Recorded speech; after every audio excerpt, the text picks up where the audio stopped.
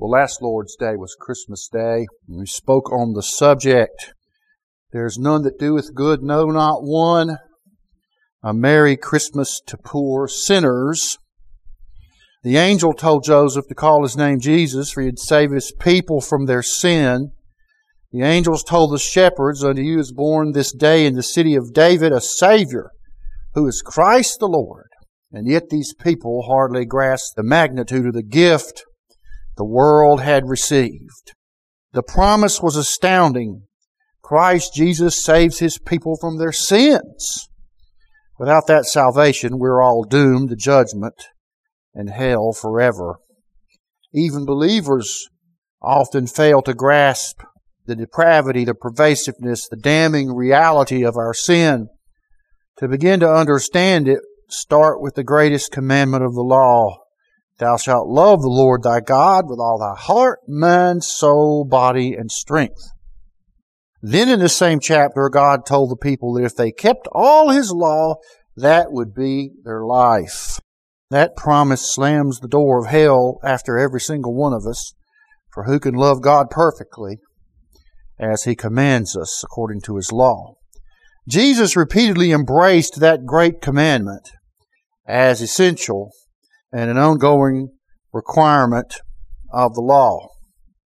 In Romans 1, Paul pounds more nails into our coffin when he describes how every man knows God's eternal power and deity from nature itself, so that we are all without excuse before Him.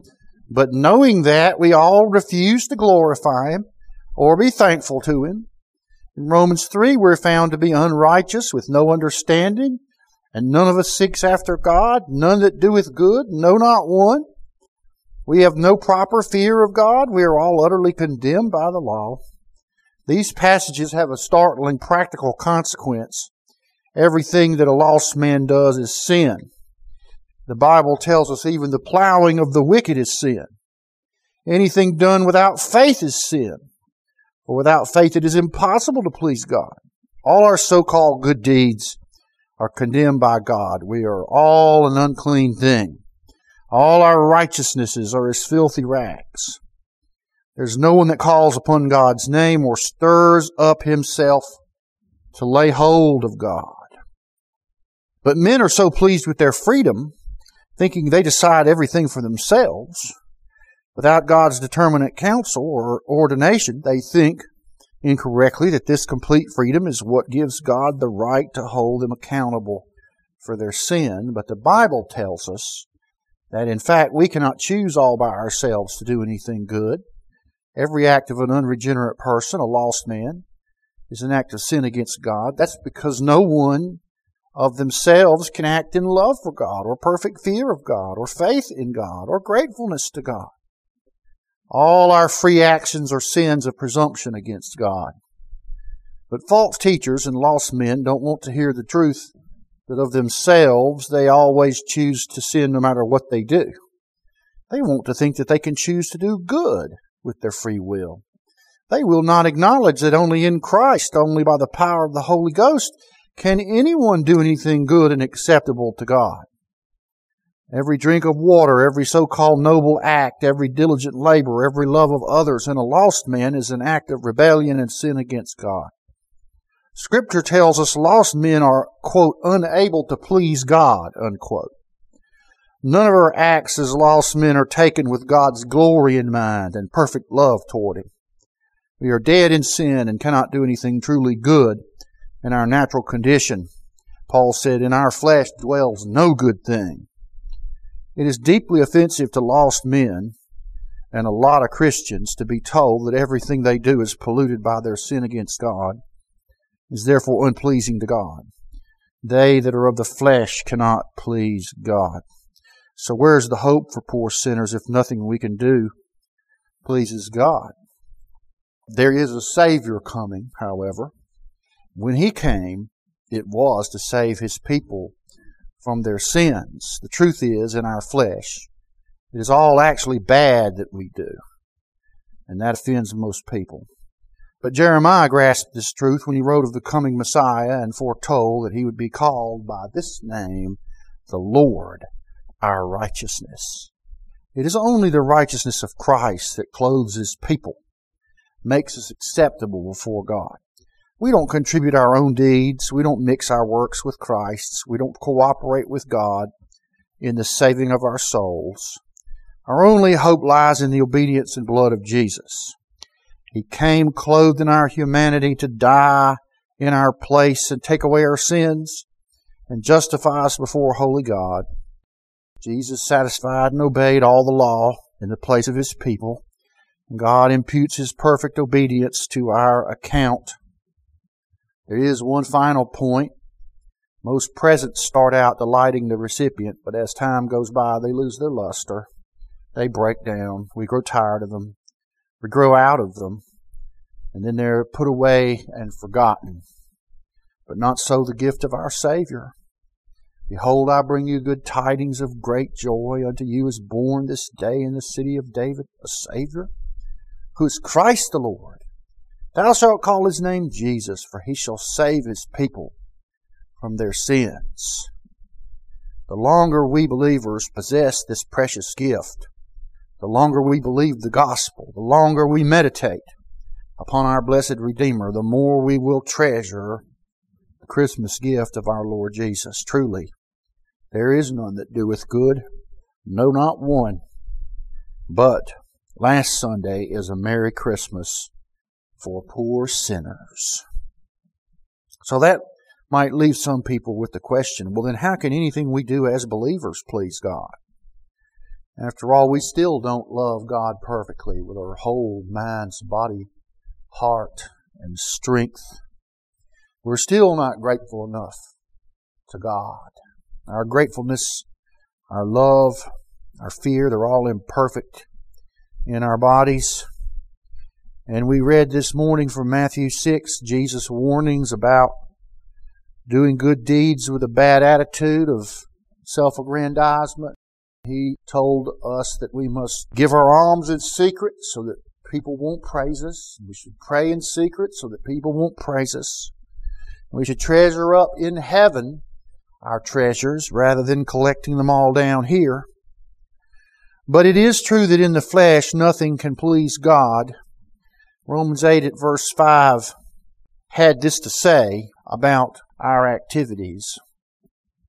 They that are after the flesh do mind the things of the flesh. They that are after the Spirit, the things of the Spirit. For to be carnally minded is death, but to be spiritually minded is life and peace. Because the carnal mind is enmity against God, for it is not subject to the law of God, neither indeed can be. You see, there's another argument that if the mind of the man without the Spirit, which is what this means, the natural man in his unregenerate state, is really enmity against God, well, everything that it does is in the context of its being an enemy of God. For it is not subject to the law of God, neither can be. So then they that are of the flesh cannot please God, but ye are not in the flesh, but in the Spirit. And he goes on to say that if you have anything of Christ, if you're Christ's, then you are not of the flesh, but of the Spirit. You have the Spirit of God. If Christ be in you, the body is dead because of sin, but the Spirit is life because of righteousness. And here he introduces this idea that even as we are saved, nevertheless our body is a thing of corruption and death. There's nothing in our flesh that can please God, but because of the Spirit that dwells in us, because we are in Christ, that is unto us life because of righteousness. Whose righteousness? Christ's righteousness. If the Spirit that raised up Jesus from the dead dwell in you, then he that raised up Christ from the dead shall also quicken your mortal bodies by the Spirit that dwelleth in you. So it is true that as we act apart from the Spirit, if we can act apart from the Spirit, even as believers, then whatever we do is not going to be pleasing to God. And yet, Jesus made it clear that His people do please God. You remember the story in Matthew 25 of the great judgment when the King appears in His glory with His angels. He separates the sheep from the goats, the righteous from the unrighteous. And then He tells the righteous some of the things they did that He counted as worthy and praiseworthy towards Himself. Visited me in prison, fed me when I was hungry, clothed me when I was naked, so forth and so on. They said, but Lord, we don't remember doing any of those things. And He says, inasmuch as ye did it to the least of these, my brethren, ye did it unto me. Now here is a concrete demonstration that the Lord's people who've been declared righteous for Jesus' sake, who are His people, the sheep of His pasture, that they do indeed do acts that God remembers, not for salvation, but He does remember that they did those things, and He expresses His approval of them. To believers, this ought to come to us as an astounding revelation that we can hardly grasp or be able to bear. That God sees some acts in His people whom He has saved as being good and noble, held in remembrance by Him, even if His people cannot understand how that could be. It is what it is, as they say. Now, so long as men pursue their own righteousness by law-keeping, all of that is sin. All of that is immersed in sin. None of that is pleasing to God. One way we know that these people in the judgment weren't pursuing their kind deeds for their own righteousness, to get themselves in good with God, to try to satisfy the law so they could be declared righteous, is that they didn't recall any of those things, and in fact denied that they had taken place. The truth is that Jesus kept all the law in our place. And when we say that, we have to disentangle the further truth that He kept all the law, including the Great Commandment. That is, that as He kept the law, He did so in perfect love of God His Father. He did so with perfect fear. And He did so with all His heart, and with all His mind, and all His body, and all His strength. Quite frankly, that just exhausts us just to think about it. Now, we can barely stumble through a facial obedience to God's commandments, much less do it with all that intensity and heart and spirit. But Jesus did. He kept all the law that way, and He did it for His people, for the credit of His people, if you will, so that His righteousness might satisfy the demands of the law on our behalf, and His righteousness and obedience might be laid to our account, imputed to us. That perfect obedience, which is not only obedience to the law, but also obedience in conformity with the requirement of the Great Commandment, a double perfect obedience, if you will, is credited to us. What did Paul write in 2 Corinthians 5 at verse 21? He hath made Jesus, who knew no sin, to be sin for us, that we might be made the righteousness of God in Him. There is that double imputation of our crimes against the perfect sacrifice and His perfect obedience, credited to His poor, lost people whom He has redeemed. So Jesus has taken away all of our sins in His own body on the tree, including that sin of not acting in perfect love and gratefulness and fear and faith unto God. He took that sin away from us too.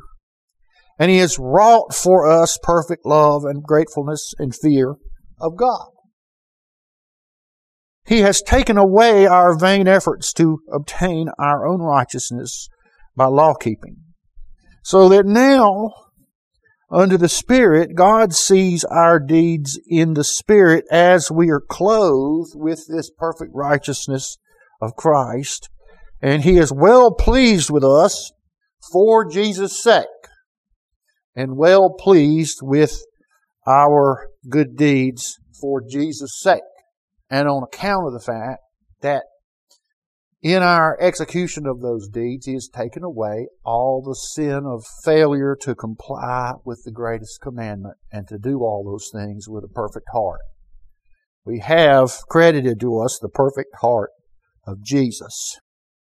Now in Philippians 2, at verse 12, we read this, "Wherefore, my beloved, as ye have always obeyed, not in my presence only, but now much more in my absence, work out your own salvation with fear and trembling, because it is God which worketh in you both to will and to do of His good pleasure."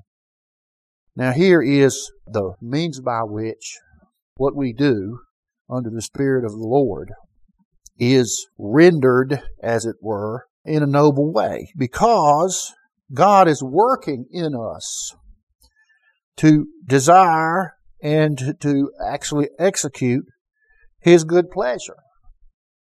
He is doing this by His power, not in our own flesh. We're not doing it under our own steam. The Holy Ghost is working in us to carry these things out and to do it in a manner that's pleasing and acceptable. And this is why we do this in fear and trembling, because it is an awe-inspiring and astounding thing to recognize that whatever we do that is of any good, that is of any acceptableness to God, not for our own justification, but that He might take pleasure in any of those things, it's done by the power of the one who is working in our minds, hearts, and bodies to desire, to do, and to carry out all these things. So you see, this is an antidote against pride. Anytime you suddenly recognize you might have done something pleasing to God, it's not because you're so great or because you have such a perfect heart or such a noble mind or such pure thoughts. No, it's because there's a power from God working these things in your mind, heart, and body. And then in Ephesians 2, after spelling out our deadness in sin and God's mercy to resurrect and regenerate us by the Spirit and save us by His grace and change our hearts to trust in the sacrifice, and none of it being by works, so that there can be no boasting. Then in Ephesians 2, verse 10, we read this, "For we are His workmanship, created in Christ Jesus unto good works, which God hath before ordained that we should walk in them." We are the workmanship of Christ. He is the one working in us, not ourselves, after the flesh. We and our workmanship are created anew in Christ Jesus unto good works. He has made us a new creature. Old things are passed away. Behold, all things are become new. We're new creatures in Christ. The purpose, one of the purposes, the practical purpose, is that we might exist and live in good works, because God has before determined that we should walk in good works. So now He is working this determination of God out in us. We are His workmanship. It is a work product of God's power and not of our own steam. And that is why it is acceptable and pleasing to God. Now we are made by God to be accepted by Him in His beloved Son. And we see that described in the first chapter of Ephesians, Ephesians chapter 1. Read verse 3.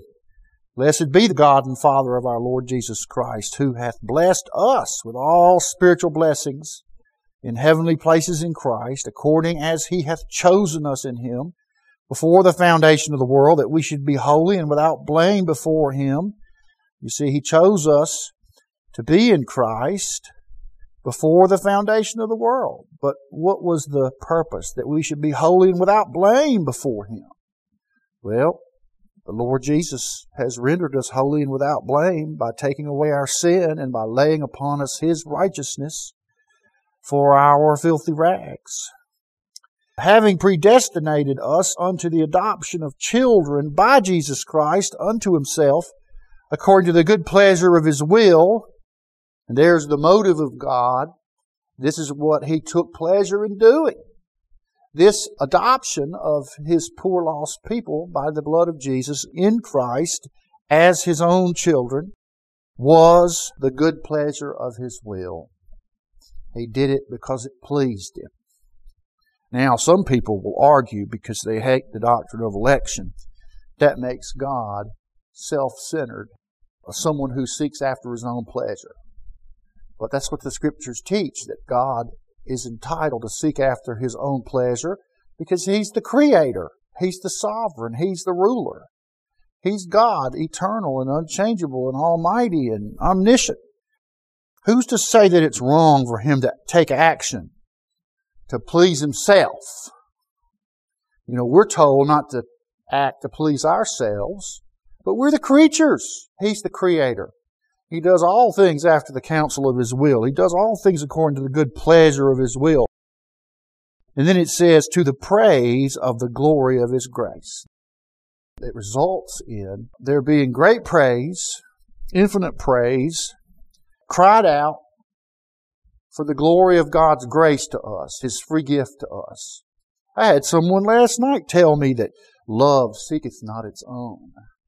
I said, that's God's commandment to His creatures.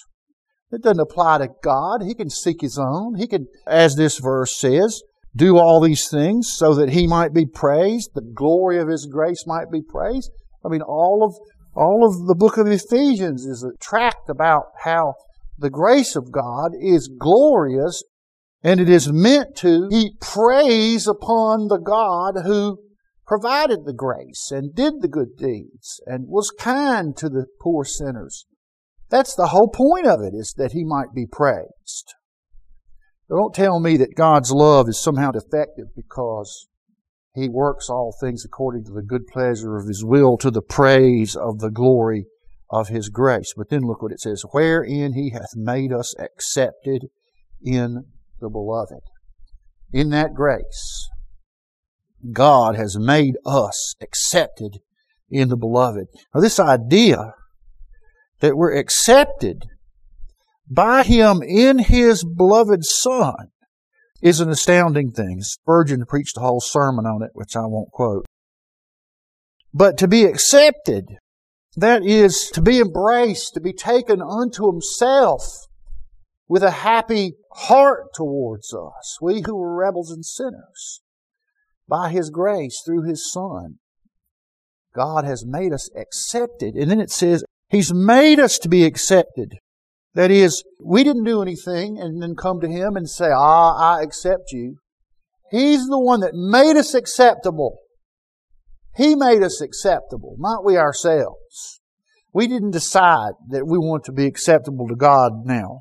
And so come to Him and say, I've decided to be acceptable to you. I want to let you know, no, He made us to be accepted. We were dead in our sins. But then it says, accepted in His beloved one. That is, that the position that we have is that because we are in Christ, knit to Christ, taken unto Him, crucified with Him, raised with Him in newness of life, that is in His beloved Son, in whom He is well pleased, in the beloved one we are accepted. And you remember, of course, that the Father sent the Son to be the Savior of the world. He clothed His Son in human flesh, that He might have a body with which to suffer death for His people, that He might lead many sons to glory. He was made perfect in that suffering. He was made an offering and a sacrifice. God withheld not His Son, His only Son, but delivered Him up for us all. That's how it was that we came to be accepted, that we were made to be accepted in His beloved Son.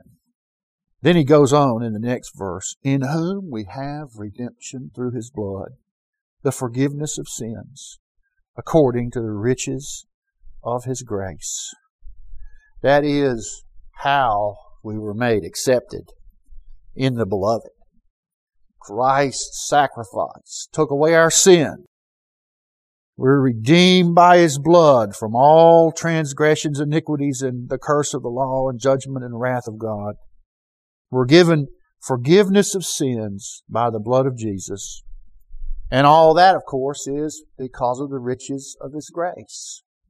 That is the riches of His grace. That He offered up a lamb, that He provided an offering, that He made Christ His dear Son, our Redeemer.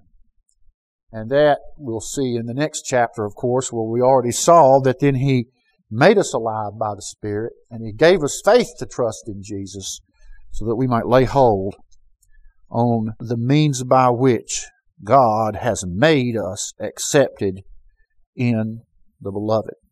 Now, there are finally 3 declarations of God's being pleased with our deeds wrought in Christ. So you can disregard all of the discussion as to how it is that the Lord's people and their deeds done by the Spirit, done through the work of God in their hearts, are pleasing to God and are acceptable, but then you have to deal with texts such as these. There are probably more, but I'll only talk about 3. 1 Peter 2. To whom, that is Christ, coming as unto a living stone, disallowed indeed of men, but chosen of God and precious. There's Peter speaking of Christ coming and being rejected by His people and by the rulers and by the world. But for those who come to the living stone, disallowed of men, but chosen of God and precious, ye also, as lively stones, are built up a spiritual house and holy priesthood, to offer up spiritual sacrifices acceptable to God by Jesus Christ. You see that when we are brought to the living stone and we're built upon Christ and in Christ by the power of Christ, why then we are built up into a spiritual house. He's making a reference here to a temple, not the Old Testament temple, but rather a spiritual temple of which Christ is the foundation stone, and His people, who He has redeemed, are spiritual stones built up, just like Paul said in Ephesians 2 later on in that chapter. And we're made a holy priesthood to offer up spiritual sacrifices acceptable to God by Jesus Christ. So here is the priesthood of all the believers. We're not talking about the Pope or his minions, living or dead. The Melchizedekian priesthood they claim for their parish priests so-called is nonsense and isn't taught in Scripture. Only the Lord Jesus is the Melchizedekian priest. But we are an holy priesthood. And what do we offer? Do we offer animal sacrifices? No. Do we offer the body of Christ? No. We offer spiritual sacrifices, which is explained in other places as praise, glory, worship, honor, adoration, and good deeds, acts of charity, all sorts of things are deemed by the Scriptures to be spiritual sacrifices. And look at what Peter says. They're acceptable to God by Jesus Christ. So you see, once again, all that we do that is acceptable to God is in, by, and through our position in Christ, according to His work, according to His cleansing sacrifice, according to His perfect obedience in which He kept all the law in our place and for us, and did so in perfect love, fear, and reverence, and knowledge of God in all His heart, mind, soul, body, and strength. So here's a declaration. Doesn't matter if you understand how it works exactly. But Peter says that the Lord's people who are built up upon His foundation stone into a spiritual house are made a spiritual priesthood, a holy priesthood, to offer up spiritual sacrifices which are acceptable to God by Jesus Christ. And then secondly, Hebrews chapter 13. We know this passage well. When we come to Christ outside the camp, where we have a sacrifice that we can eat of, that is referring to our feeding upon the body and blood of Christ, His real body, His real blood, being our sole source of life and health and strength and everlasting glory. But then it says, by Him, therefore, that is Christ, let us offer the sacrifice of praise to God continually. That is the fruit of our lips, giving thanks to His name. But to do good and to communicate, that is to share, to help people in need. Forget not, for with such sacrifices God is well pleased. He's not pleased with anything done in the flesh. He's not pleased with anything done by unregenerate man. All of those things are sin and noxious before Him. But in Christ and coming to Christ and being in Christ and feeding upon Christ, for those people, we are exhorted to offer the sacrifices of praise, the fruit of our lips, giving thanks, doing good, helping other people. And the writer of Hebrews assures us that with such sacrifices, God is well pleased. And then finally, in Philippians 4 and verse 14, Paul is talking about the Philippians, helping him in his physical needs. Ye have well done that ye did communicate with my affliction, that is, sympathize with and help. Now ye Philippians know also that in the beginning of the gospel, when I departed from Macedonia, no church communicated with me as concerning giving and receiving, but ye only. For even in Thessalonica ye went once and again unto my necessity. Not because I desire a gift, but I desire fruit that may abound to your account. But I have all and abound. I am full, having received of Epaphroditus the things which were sent from you. So Paul is praising them for being faithful in representing him, sympathizing with him, praying for him, and providing material support to him, which now Epaphroditus has brought these things unto Paul from you, Philippians. But then look, they are an odor of a sweet smell, a sacrifice, acceptable, well-pleasing to God. Here is an assertion by Paul that when the Lord's people, acting by the Spirit, not seeking after their own justification by their own law-keeping, but rather being in Christ and doing these good and noble things which the Scriptures exhort us to do. To God, this is an odor of a sweet smell, a sacrifice acceptable and well-pleasing. Now, you know that's an astounding thing, because in another place, the offering of Christ is described as a sweet-smelling savor. And perhaps the truth of it is this, that the offering of Christ, the goodness of Christ, the obedience of Christ, the sacrifice of Christ, the redemption through the blood of Christ that saves the Lord's people, and our being in Christ, and God working in Christ upon us and through us unto good works, that all of these things are mingled together, not because we cooperate or work for our own redemption, but rather God sees them because they're done in Christ. He sees them in the same light, by the same attitude, under the same attitude as He receives the work of Christ on our behalf, because He has credited us that sweet-smelling savor which Christ wrought when He hung on the tree to save His people. And now, because we have been transformed and made new creations and raised together with Christ, now these things which we do, which God has ordained that we should by the Spirit and in Christ, are also themselves an odor of a sweet sacrifice to God. So the exhortation for the New Year is, don't sit on our hands this new year. Don't pretend to be fatalists, thinking that no matter what we do, whether we do this or whether we do that, everything's going to turn out the same way anyway. Fatalism is not taught in Scripture. Rather, the Scriptures tell us that God brings about what He has ordained by the means that He ordains, and therefore what we do makes a difference to the future. It doesn't change what God ordains the future to be. It brings about. By little and little, it brings about. God uses the things that we do to bring about His purposes. And so therefore, we should not be afraid to take action according to the Spirit, in obedience to the Scriptures, to do good things, to love the Lord, to praise Him. We don't need to sit on our hands this year. We need to seek to please God in Jesus Christ. That's our mission. But for our righteousness, we only trust in the blood and righteousness of Jesus.